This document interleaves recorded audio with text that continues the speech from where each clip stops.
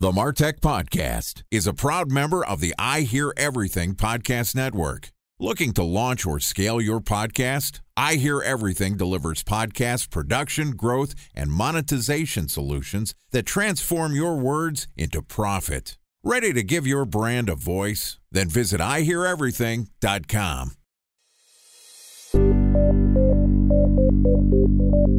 From advertising to software as a service to data. Across all of our programs and clients, we've seen a 55 to 65% open rate. Getting brands authentically integrated into content performs better than TV advertising. Typical lifespan of an article is about 24 to 36 hours. If we're reaching out to the right person with the right message and a clear call to action, then it's just a matter of timing. Welcome to the MarTech Podcast, a Ben J. Schaap LLC production. In this podcast, you'll hear the stories of world-class marketers that use technology to drive business results and achieve career success. We'll unearth the real-world experiences of some of the brightest minds in the marketing and technology space so you can learn the tools, tips, and tricks they've learned along the way. Now here's the host of the MarTech Podcast, Benjamin Shapiro. Welcome to Career Day on the MarTech Podcast. Today we're going to learn about the skills accumulated and lessons learned from a great marketer throughout the various stops on his career. Joining us for Career Day is a marketing executive at one of the best recognized and respected companies in the MarTech space. Shane Murphy-Reuter is the SVP of Marketing at Intercom, which is a suite of customer messaging products that is used by over 30,000 marketers to drive growth at every stage of the customer lifecycle. Prior to his role at Intercom, Shane held both roles as a consultant and an in-house marketer in the mobile ad tech and communication industries, and we are honored to have him as our guest today. Here's my conversation with Shane Murphy-Reuter, the SVP of Marketing at Intercom. Shane, welcome to the MarTech Podcast. Great to be here, Ben. Big fan of the podcast, and so really excited to be on today. I know no one can see this because this is a podcast, but I'm actually blushing. You are a listener of the podcast and an executive level marketer at one of the most notable MarTech companies in the world. I think my job here is done. I think I've accomplished everything I want to now that you've been a guest on the show. It's great to have you, and I'm excited to learn a little bit about your career. Great stuff. Yeah, as I said, big fan, so excited to get into it. Well, let's take it from the top. I'd love to hear how you got started in marketing. What drew you into this profession? I think like a lot of decisions in life, you look back on it, and at the time, it may not have been a very deliberate decision, but you're kind of looking at your options and you're pulled in one way. And when you look back over time, you realize that actually there was probably a motivation behind your decisions that you didn't quite realize. I, in college, studied business and law. That wasn't particularly deliberate. I didn't really know what I wanted to study in college. My parents were like, hey, go get a degree in business and law. You'll be employable. So I said, sure, I'll go do that. And, as I was coming into my last year, it was a 4-year degree, I started to really question, obviously, what I wanted to do next. Most people were either going into law or into a hard business discipline like finance or accounting. And, creativity had been a big part of my life. I play a lot of music, do a lot of writing. So Procter & Gamble came to the university and they presented on, oh, look, this is what marketing is. And I thought, right, sounds like a good way for me to kind of marry up the experience I had in university with also adding sort of creativity to my profession. And so at that point then, just really applied to all of what were at the time, the kind of the top marketing graduate programs in mainly the UK. I was born in, you can probably tell by the accent, born in Ireland, but really all the top marketing jobs in Europe were in London, certainly English-speaking ones. So you started off without a marketing specific focus, but you were learning business and law, two things that obviously are related to marketing. They overlap. Marketers are probably working with more lawyers today than ever before. Talk to me about what you learned from that education that helped prepare you for your role in marketing once you actually started in the working world. I think one of the things that has been a through line through my career has been trying to make sure that I understood areas adjacent to my actual role. What I mean by that is if I'm working with somebody in finance, I've always really tried to understand, how do they understand the world? So that it helps with obviously us work together. But also I think as you get more and more senior, you wear two hats. One is your executive hat, and which is actually your primary hat. And the second was your marketing hat. So in university, one of the great benefits I had was of learning a wide range of different business disciplines, from strategy to finance to accounting.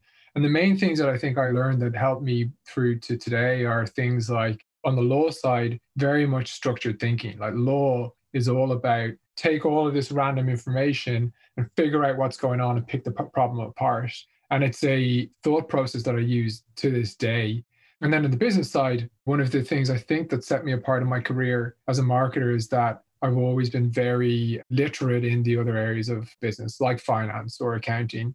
So it kind of sets you up less of this kind of fluff marketer, which certainly when I started my career, there was like a bit of a starting that divergence between fluffy marketing and not. I think we call them brand marketers now. And I'd Yeah. say that, nobody could see this either, the air quotes that I'm using, because I've positioned my consulting practice to be about brand development.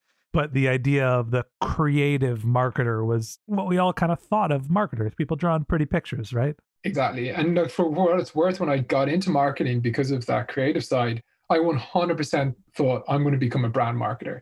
I joined Orange, my first job, I might be getting ahead, but Orange were very much known for their brand marketing. So talk to me a little bit about that role. You transitioned from your educational experience to the working world at Orange, a well-known telecommunications company. What were you doing and what did you learn out of your initial entry into the workforce? So I joined Orange on their graduate program, which was actually a 2-year program where you would rotate around the various disciplines of marketing. So you do brand marketing, you do what we called segment marketing at the time, which was very much the sort of revenue ownership side of marketing. I worked in B2B marketing, product management you did for a while as well. So it was an incredible grounding in understanding what are the different disciplines in marketing, but more importantly, how they all work together in order to deliver business outcomes or whatever. And having the opportunity to join a graduate program was huge for me and foundational to this day. I use that experience. So you went to a graduate program at Orange, but then you stayed on for a couple different roles, and you were there for roughly 2.5 years, really with your first in-house marketing role. When you went beyond your graduate program, what was that experience? Yeah, so I worked in what was called proposition marketing, which is most akin today to product marketing. Your job was to work with the product team, figure out what were the technological trends coming and how you could turn that into an overarching value proposition that you would sell to the customer. So a lot of pricing and packaging, a lot of brand strategy in there, but essentially your job was to take a product to market. So it's product marketing, basically. So I don't want to specifically bring up your age, but you are relatively young for a marketer of your experience and title. And a lot of the marketers that are executive level marketers, the SVPs, the CMOs of companies Intercom's side are a little older. And the traditional career path for those marketers is I worked at a CPG company in their brand development strategy and I owned a P&L. It seems like, I'm assuming that we are kind of in the same age bracket. There is no P&G standard training program for marketers our age who are now becoming the executives. Talk to me about how Orange was foundational for you in guiding how you think about marketing. Well, I think there's a broader point here, which is important, which is that in my career, marketing has become exceptionally more diverse in the different disciplines that are within marketing. Like now you have all the gamut from a designer in the team to a technologist. And in my career, and I'm sure we'll get onto future roles in a second, I've had the benefit of happening to be in different roles that allowed me to get the experience in a lot of those different areas as they were emerging.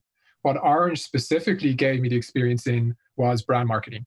Orange went into a telecom space and they quickly grew to 25% market share through essentially going in with a more brand-led go-to-market. They very much talked about the emotion of the product rather than the actual technology itself. So it was a real grounding in how do you, rather than selling the technology, how do you actually sell on the emotional benefit of the thing that you're selling, which was a really big lesson for me as I've gone through my career. So eventually you move on from Orange and you had a cup of coffee as a consultant, a strategic consultant for communications and high tech at Accenture. It was a brief time, but you have the consulting experience on your resume. Talk to me what it's like solving other people's problems. That was probably the most challenging 6 months of my career. I think at the time when I was at Orange, we worked with a lot of consultants, and becoming a strategy consultant, I'm using air quotes, was considered, the top marketers were able to do that. I got the opportunity and I thought, absolutely, my mother would be really proud of me, right? I'm a strategy consultant at Accenture. And I happened to go in around the crash as well. And so after 6 months, they laid off half the team, which was actually a massive blessing in disguise. I was struggling big time in it. And I was struggling for a couple of things. When you go in, you don't have a team. You are a hired gun, essentially. And you're dropped into these new areas and you're expected to actually have a lot of experience in them. And you don't. And there's a lot of, frankly, smoke and mirrors. You're kind of like pretending you know what you're doing and then going and copying somebody else's deck and trying to package it as your own work. And I just was really uncomfortable. I had massive imposter syndrome. So being laid off, and obviously in Europe, laid off, you get a nice soft landing. It's not like in the US. So I took it. I was like, that's great. I tried it, didn't love it, and I'm going to move on and back into marketing. Obviously, you're put in some situations in a short period of time that you didn't feel comfortable with. What was the reason why you felt like you were an imposter? What actually made you feel insecure about the work you were doing? I think you're going into other people's businesses and they have real business problems. And they've hired you because internally they feel like they don't have the expertise to solve that problem. And so the bar is really high. Like, you don't want to go in and pull the wool over their eyes or whatever. And I felt a very strong obligation to do a really, really good job. I think when you're in-house, you have a number of bites of the cherry. Like, you can have a go at the project the first time, and if it doesn't quite work out, you can go at it again. And you can kind of, a lot of the times, iterate to the right answer. When you're a consultant, you don't have that benefit. So I felt the pressure to deliver really high. And I was, to your point, I was very young. I think I was 3 years into my career. I was going to do the math. I'm like, it looks like you were a 24, 25-year-old kid who was coming in to help some executives figure out how to run their business. It's a big challenge. Very big. My biggest project was up in Scotland working on a customer service transformation project. Like, what do I know about whether or not you should outsource your customer services org or not? I've just spent the last 3 years selling telephones. So yeah, it was a challenge. I've been an independent consultant, never working at a brand similar to Accenture, and there is some fake it till you make it aspect of every consulting relationship, but until you've done it for a couple of years. I'm sure if you'd stayed more than 6 months, or in your case, it hadn't been laid off, you would have figured it out and been very successful. Eventually, you moved on from your short stint as a consultant, and you had a couple of roles that lasted for a year and a half. Talk to me about that mid-level of your career when you went from essentially being a sole operator to starting to get into marketing management. I think that whole period, starting with my decision to leave Orange, is probably where I slowed down my career momentum the most. I had 6 months at Accenture. I got obviously a bit of a payoff, and I did some independent consulting then for a period before going in back into telecoms in my first management role when I was heading up actually a P&L. I was running a P&L for a telecoms company in London. And that was like my sort of step back into properly thinking about marketing. And then I only did that for a year and a half because I decided I wanted to move back to Dublin. And so I had the decision to leave Orange sort of set up these quick succession of 3 roles where I learned a lot. But I think my succession, like had I spent 3 more years in Orange, for example, I think I would have moved up the ladder more quickly, but probably wouldn't have afforded me the same opportunity to try different areas and figure out what I wanted to do. So I want to talk about the overlap of your personal life, without getting too personal, and your professional life. You mentioned you wanted to leave Dublin and there was some potential career sacrifice, and then you decided you were going to move back. How did you balance the trade-off between what you wanted to accomplish personally and really what was the right thing for your career at the time? It was really difficult. Dublin is an amazing city and Ireland's an amazing place. It's small. Most of the brands that sell in Dublin have their marketing teams in London, for example. There are a small number of large homegrown brands like Paddy Power, which I actually ended up going to. And like the first step, obviously, was to reach out to some recruiters to figure out what was the landscape for potential roles. I had simultaneously made the decision that I wanted to move into digital marketing. It was a gap in my experience. It was exploding as a discipline. And I felt that if I didn't get on it now, when it was still nascent enough that I could get in early enough and learn it, that I might miss that boat. And so the role of Paddy Power, which is a pretty large brand in Europe, was really fortuitous that it was in digital marketing, it was in Dublin, and it was for a very well-respected brand. And so I didn't have to make that much of a trade-off. I don't know what I would have done had I not found that good job. Like, I actually don't think that I would have left. I think I would have stayed on in London longer until I found something in Dublin. So you were fortunate to find something that sort of met all the criterias from a personal and a professional perspective. You mentioned that from your career goals, you wanted to learn more about digital marketing. We're talking about early 2010s, 2012, 2013 was when you were at Paddy Power.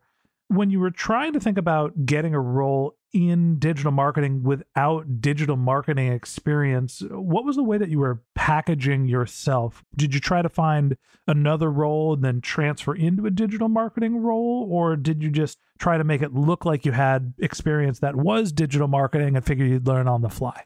More the latter. To be fair, I did a course with the Chartered Institute of Marketing, which is the marketing body in the UK, in online marketing. So I was able to put that on the resume. I also did randomly Scrum. I'm a Scrum Master. Congratulations. Yeah. I was trying to figure out I did obviously the Google AdWords online. So I was certified in Google AdWords.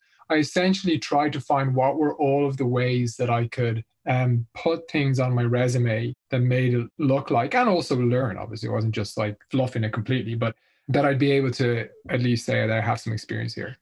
So it's one of the things that I've talked to some people who are looking for jobs, who are interested in running an independent consulting business. And generally what I say is when you're starting to branch out on your own, you need to be spending 50% of your working time doing business development. Hopefully you have some clients that come on relatively quickly. You're going to be spending about 25% of your time. You just don't have a high volume of work to be able to, pay the bills. And then you have 25% of your time that you need to be doing professional development. And I think that this is a great example of, I wanted to get into digital marketing. So I got a certification. I became a Scrum Master.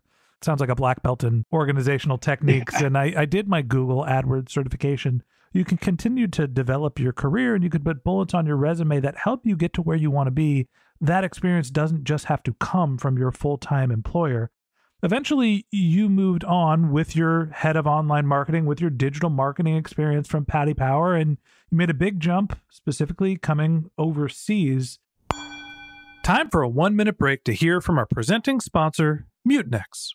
In 1919, John Wanamaker said, "Half the money I spend on advertising is wasted. I just don't know which half." Well, the advertising landscape has changed since then. And instead of reaching your audience on 2 channels, you're probably reaching them on 20.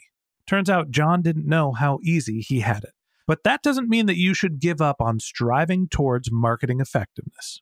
No matter how complex your marketing strategy is, Mutinex Growth OX is the market mix modeling platform that measures the impact of marketing on your bottom line. Mutinex's market mix modeling platform calibrates your insights against the latest market conditions so you can make media and marketing investment decisions confidently and quickly. Ready to take your team from I think to I know? Then join brands like Samsung, ING, and Asahi who make better marketing decisions with Mutinex. Mutinex Growth OX. Your best decision starts here. To learn more about Mutinex, go to mutinex.co. That's MUTINEX.co. Okay, here's the rest of today's interview.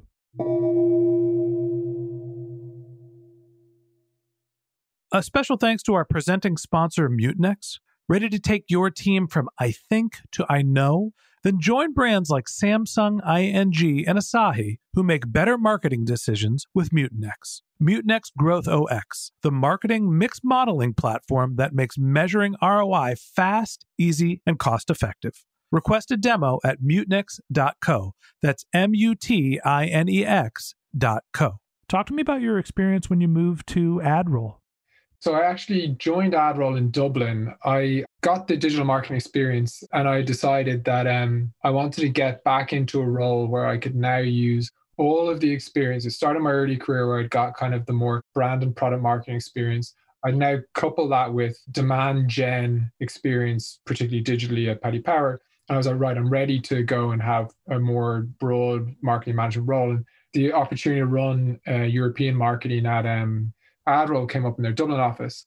And to be honest, at the time, I was a little bit like kind of enamored with the whole San Francisco startup thing. But I remember interviewing with the CEO, and he was like, wait, so Paddy Power, you're managing 40 people, $30 million of budget. Here your team will be like 3 or 4 people. Why do you want to come here? And I was like, no, I think it's a good opportunity. And it could actually have been a real career misstep. Had I not been fortunate enough, like I joined and I thought that they were going to invest heavily in Europe and I'd be able to build out a bigger team. And it quickly, after I joined, became apparent that the investment wasn't really there. I happened to get on really well with the CMO at the time and decided to put my head down for sort of 9 months. And then at the end of the 9 months, say to him, okay, look, this isn't what we originally agreed. And he said, I agree. We thought we could make more investments. We did.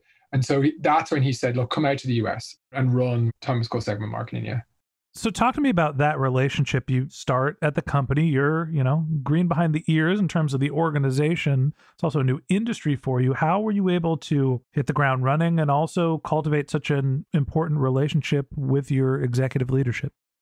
I had the benefit of coming in with a pretty broad range of experience. And so I was one of his few direct reports that could talk to him about marketing across the board, whereas his other direct reports were all pretty functional leaders. So he was able to maybe use me as more of a sounding board in various things, which allowed us to create a pretty strong connection very, very quickly, which was great. I think on top of that, I was fortuitous just in the timing where I think he recognized that he needed to bring more leadership into the US. So there was a bit of kind of just luck, frankly, on the timing there. No good career goes without a little bit of luck. You moved from being a marketing director in the European market for AdRoll to a director of segment marketing and then into a VP role. Talk to me about the differences between being a director, a senior director, and then a VP, which happened to you in a relatively short period of time. What's the difference for you in terms of the scope of the roles by title? I think the difference between director and senior director wasn't huge. It was a bigger team, but you still had a head of marketing above you could work very closely with, who understood your area, who was like a real mentor. The step from senior director into VP. So at that time, then my boss, who was one of the founders, decided to move on, and I stepped into leading marketing. That was a big shift. That was the first time where the buck stopped with me when it came to marketing. And I'll admit that I probably had spent a lot of my career building, like people thinking I was smart because I was pointing out issues with our marketing and other teams, which I'm embarrassed to admit now. But I look back and I think that a lot of the time people thought I was smart. I was like, because I was pointing out areas of issue. Well, yeah, give him the responsibility. He'll fix it. And then you're put in the seat and you realize there's a reason these things are issues. They're hard to fix. And I even see it in my team now. I see myself and other people in my team when I see them picking out going, well, that's wrong. And it's like they are. And I try to make a real effort investing in them, just pull them aside and explain, okay, well, if you were in my shoes, how would you solve this to make sure that I'm not creating more of me, of these people who kind of think that if they just had the reins, it would be easy. Anyway, I think that was the biggest shift for me as I stepped into VP of marketing, is that you suddenly, the buck stops with you and everything end-to-end marketing. And that's a big, big shift. So you went beyond just being the VP of marketing. You went into marketing and sales, running the VP of marketing and North American sales. Talk to me about how the overlap between marketing and sales has changed, and what did you learn from that experience? Yeah, that was a great opportunity for me. I talked to the CEO at the time about career progression, and his view was that, as I mentioned before, I was a pretty commercial marketer. I kind of run P&Ls and all of that. And his view was that my career path was more the COO route. And as a result, taking on sales was a really important step in that journey towards chief operating officer. So got the opportunity to run North American sales, which is about 60% of our revenue at the time. And where he felt comfortable in giving me that experience was that a lot of the work that I had done on the marketing side was bringing marketing closer to sales, in thinking about even like how do we report on marketing influence on pipeline, thinking about how do we partner with the SDR team in building kind of outbound sequences. And so I got really close to the sales operation. So for him, it wasn't as big, I think, as big a step as I think for other heads of marketing, where very focused on just like the brand, or they're not really leaning into that sales partnership. It would have been a big leap of faith. It seems like that's a big change for primarily B2B MarTech companies, is that, in some cases, the CMO is actually going away and being replaced with a CRO, Chief Revenue Officer, which is blending marketing and sales together. And I think that the combination of some of the MarTech tools, the personalization, the ability to run a marketing campaign that really speaks to the individual consumer, not just the broad collection of your target market, starts to overlap with what your SDR team is, which feeds into your rest of your sales efforts. Do you see a blending of marketing and sales continuing? I'm just curious to hear about your perspective overall with where marketing and sales overlap. I actually think that the marketing discipline itself is splitting. It's like diversifying. You have the brand and product marketing side, which is very focused on the message. And the skill sets there are very much storytelling and like a lot of creativity. And then on the other side, you have demand gen, which is highly technical. Finding a head of marketing who is able to straddle both of those is becoming increasingly difficult. I actually think it's also the reason that heads of marketing are sort of the shortest tenure of all of the C-suite. So what you're finding is that role is very difficult to fill. And so a lot of companies, what they're doing is taking the demand gen side of marketing and putting that in with sales and putting that under a chief revenue officer, because those things now you have all of the revenue accountable demand gen functions together, but leaving product marketing, brand marketing potentially separately, either reporting up in or with the head that reports into the COO as well. I like the way that you talk about some of the disciplines that are necessary for a marketer to understand. And I think about it in terms of like my grade school classes. Marketers today need to understand art. They need to understand science. They need to understand math. They need to understand language. You can't just be a specialist at one thing anymore. It used to be the marketers were creative. Now you have to be a data scientist, a creative. You have to understand the technology, the legal side as well. There's a lot that goes into being a marketer. Eventually, you decide that you're going to move beyond the role of marketing and sales, and now you're the SVP of marketing. I've never asked this question to anyone, but I have to hear, what the heck is the difference between an SVP and a VP? It seems like that's all the same thing. It's very similar. Like, in fact, the difference between VP, SVP, and CMO of marketing are all reasonably interchangeable. Sometimes it will delineate where they're reporting. So a lot of the time, the VP or SVP reports into a COO who reports into the CEO. I actually happened, when I joined Intercom, I was reporting into the COO, Karen Peacock. She's now the CEO. So sometimes it can show reporting lines, but typically speaking, it means you run marketing and the company just has a job titling difference. It's like at the director level, when you aren't quite ready to be a VP, then a lot of the times brands will call you the head of whatever your functional area is. And it is, and also kind of akin to the senior director role. And to me, the SVP is that hybrid, like you're not a senior VP. I guess that is what an SVP is, but it is the hybrid before the CMO role. I never really quite understood that. Talk to me about what you're doing at Intercom today. I think it's a really interesting company. I think the brand positioning is special, but you're also in a very crowded market. Talk to me about what you do at Intercom and how you think about your marketing department. The thing that excited me about Intercom is that it truly was a company that understood all the different disciplines of marketing and the importance of them. Intercom cares deeply about the brand, which is actually quite rare for B2B companies, which I was really attracted to. And yet also driving our growth and revenue was really important as well. And so when I joined, actually, we had like product marketing was almost reporting into product, brand was almost reporting to the CEO, and demand was almost reporting to the COO. I was actually the first person, there was somebody before me for a short stint, but that ran all of marketing together under one org. And really what I've been trying to do in my time here is make the team start to work together as a team to elevate our marketing. In the past, we're a very product-led company, which means a lot of our marketing was more in our sort of messaging hierarchy, lower level, like the product feature messaging and product messaging. And we're trying to elevate it up a little bit to the overarching value proposition of why should you care about Intercom overall. So we've been doing a lot of investment in like a brand marketing team, which we've created to allow us to do those sort of things. I think probably the biggest challenge for us is we're known for the messenger. So we're known for this thing in the bottom right-hand corner of websites that you can chat to people with.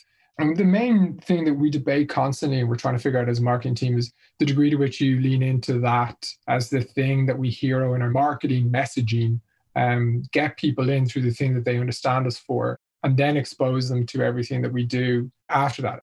I'll use an analogy. Tesla, longer term, wants to become a PG&E. It has a charging station, it's got batteries, it's got all these things. The car is the Trojan horse. And they've been very effective at starting with selling the car. But at some point, they'll start to transition their marketing to being the broader technology that they supply. So that's kind of the big thing that we're constantly figuring out, is what's the right point at which we sort of transition that messaging. The company has lofty goals. It also has great market traction. When you think about your role as marketing leadership, you mentioned the first thing you needed to do was consolidate the team. What are the future goals for you from a career perspective at Intercom?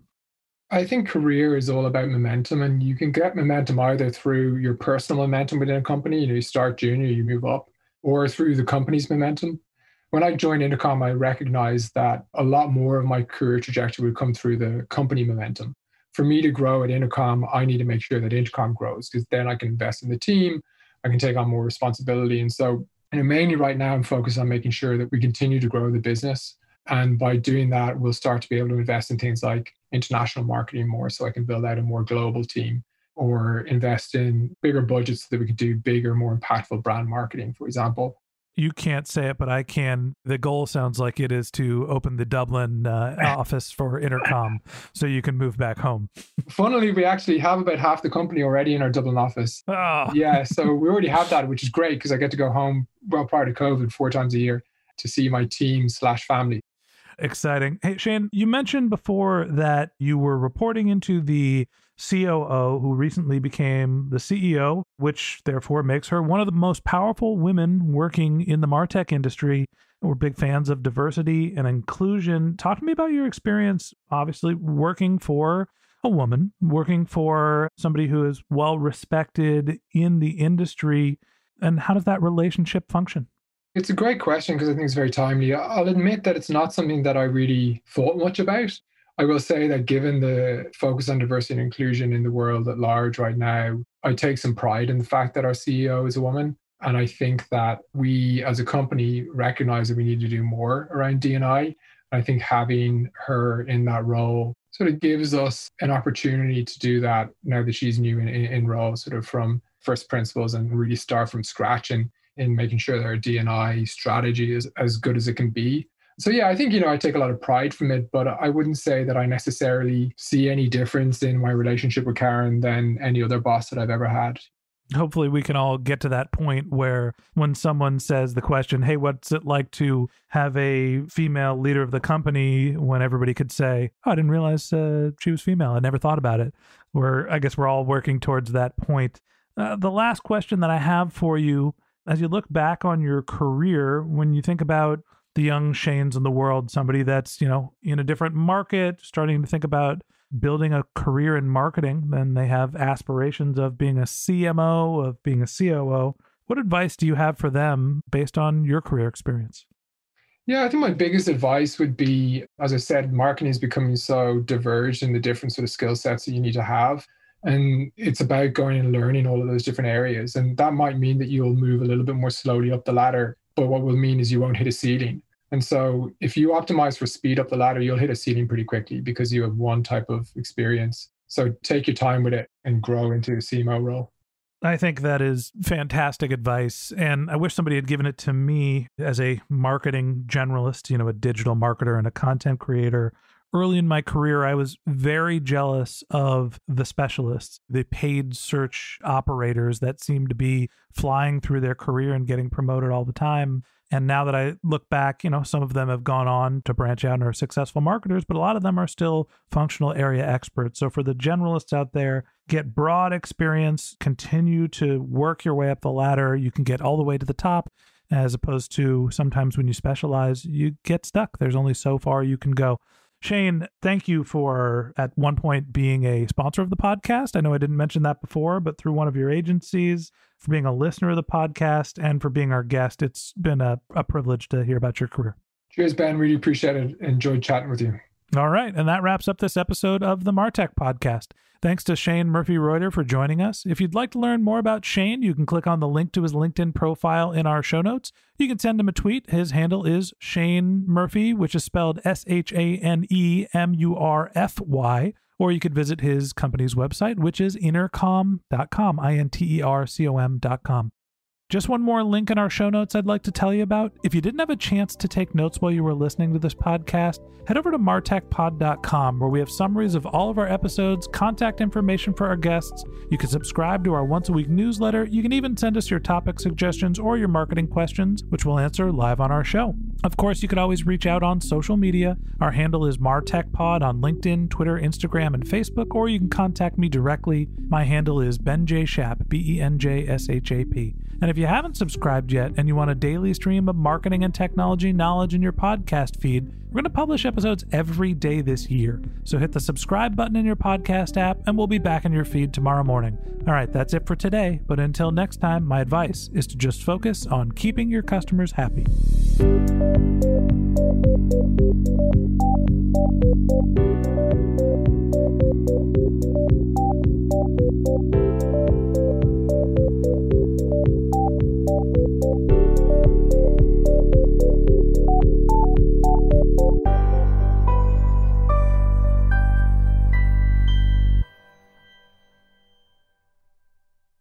Thanks for listening to the MarTech Podcast, and I Hear Everything production. Looking to launch or scale a podcast like this one for your brand? Then visit iheareverything.com.